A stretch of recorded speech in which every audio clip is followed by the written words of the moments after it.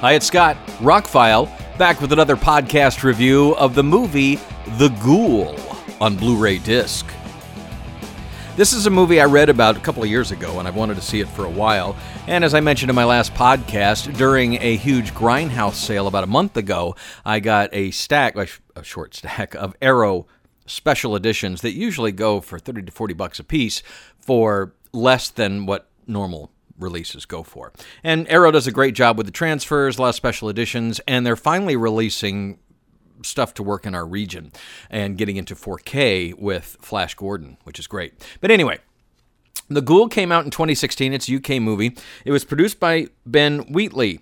If you know anything about Ben Wheatley's movies, he's made Kill List, Free Fire.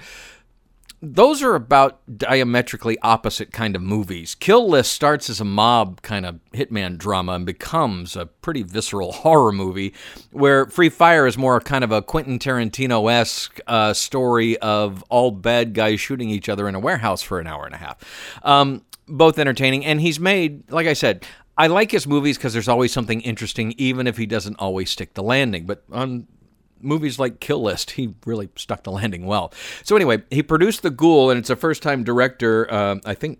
Well, he had done some earlier things. I did learn that in the extras. Gareth Tunley. A lot of UK stars in it. Everybody, the acting is top-notch. Tom Meaton, who's the star. Wow. I mean, this is a movie that may not be for everybody. It's not quite as out there as, say, a Lost Highway, but it does require paying attention because by the time the movie ends, you're... I can't get into it. I don't want to get into spoilers in my reviews unless it's specifically a spoiler review. So, this is a review for people who haven't seen it. So what can you expect? There is a murder. They bring in this guy who's from here, but he now lives up north. They bring him in to check out this murder. As he gets farther into it, it gets way deeper down the rabbit hole, actually, in this mystery on how these people could have... there are two people in a house that were shot and didn't fall down immediately. And so he's investigating that, and as he gets into it, it's deeper and deeper and deeper. The movie is more of a psychological thriller than a straight-up horror movie. I will say that. And although it does have some horror elements and an occasional kind of creepy thing, overall it's more of a psychological thriller that at the end you want to rewind and watch the whole thing again.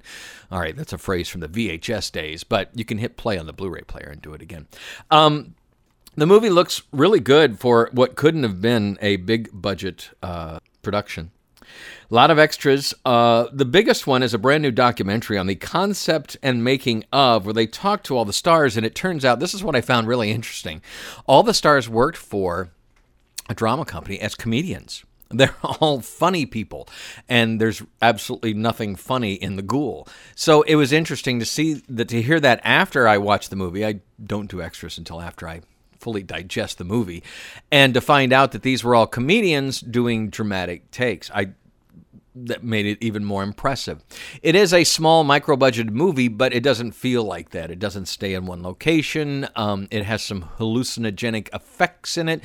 As he investigates more, he gets into the English club scene. And so that's something that's a little unique for us Americans to watch in a film.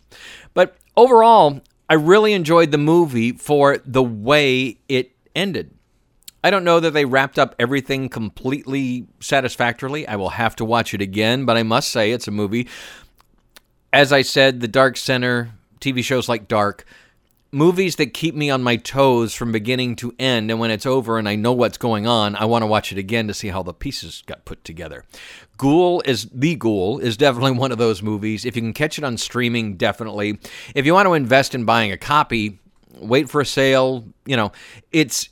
A movie buff would really like this movie because it's one of those kind of movies. But for the general public, this is a movie that you'd want to watch on Netflix and decide whether you like it enough to purchase or not. Don't take this as the highest recommendation up there with some of the greatest movies ever made, like David Lynch strange movies that got some bit of mass appeal success.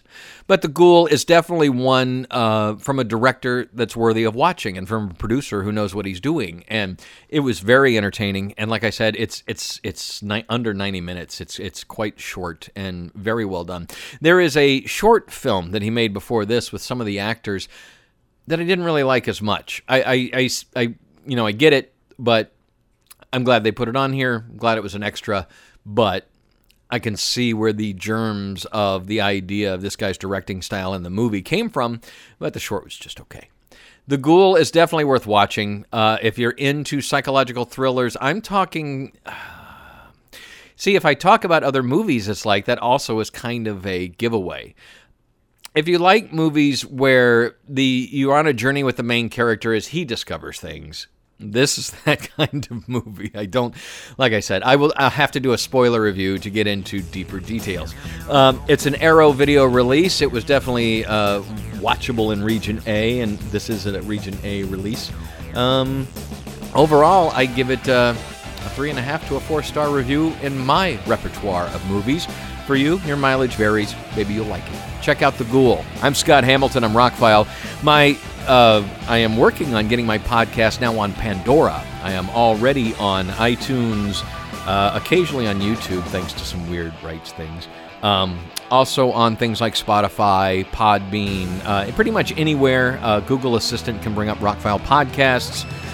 You can ask Alexa to listen to Rockfile on Apple Podcasts. It will pull up the latest one. So there's many ways to listen to these podcasts. We'll be moving to YouTube in the very near future, so stay tuned for that. Check out the Patreon page of my website, which I'm trying to update. It lost the link to Instagram, and I don't know why, and now GoDaddy is having a problem updating the links. Anyway, I'm Scott Hamilton. I'm Rockfile. Thank you very much for listening. I will catch you on the next one.